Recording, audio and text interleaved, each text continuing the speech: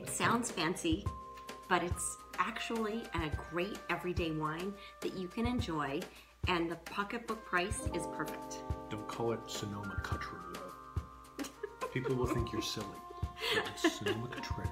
Just remember that. It has a fancy French name.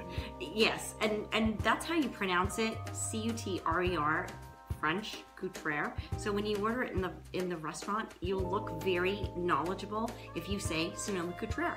And they'll bring you a great Chardonnay that's very drinkable for the everyday palate, and at the same time, easy on your pocketbook.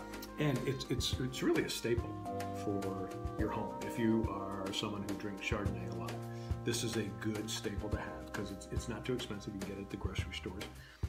What's actually kind of cool about the history of this is they've been around for a while, and they always kind of kept balance in Chardonnays because when it got really big, Sonoma Cutrer stayed right there.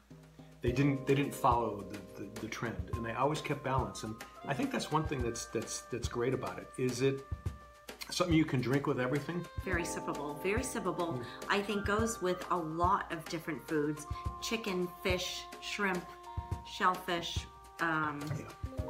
absolutely pork and lamb. I want to say it goes with certain cheese for sure. I want to say it goes with certain types of beef, maybe a tri-tip or something like that, that's thinly sliced.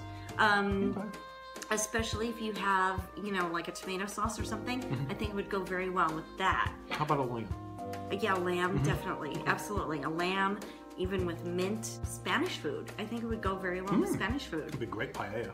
Paella, absolutely. Good with cilantro, anything with that, be very good. So it's a great wine because, again, it's got good acidity for a Chardonnay, which when you smell it, you can get that minerality, and you smell the fruit and the minerality. And when you sip it, you actually get a nice silky fruit flavor with some nuttiness, some oak, some butter, some cream. Definitely that long finish of butter, cream, silkiness, but it also gives you a lot of minerality, which goes great with food. And again, we talk about the complexities of some of these Chardonnays. And a lot of them, if you just have them for the first time and you're trying different ones, you might think they kind of taste alike, but if you give it a little bit more time, you'll see that there are subtle differences there that really make it interesting. This one is just, doesn't clobber you over the head. It just kind of puts its arm around you and says, hey, let's just relax a little. Yeah, exactly. Join me for a nice afternoon glass of wine, some cheese. We talked about Columbia Crest being a great dinner wine to serve if you have a big dinner party and you've got to serve wine for everybody. This is another good choice. Absolutely. So we looked up some tasting notes for you from the winery. It says aromas of apple pie, Bosch pear, white peach accented with oak spice and a hint of vanilla, toasted nuts, touch of butterscotch, and light caramel.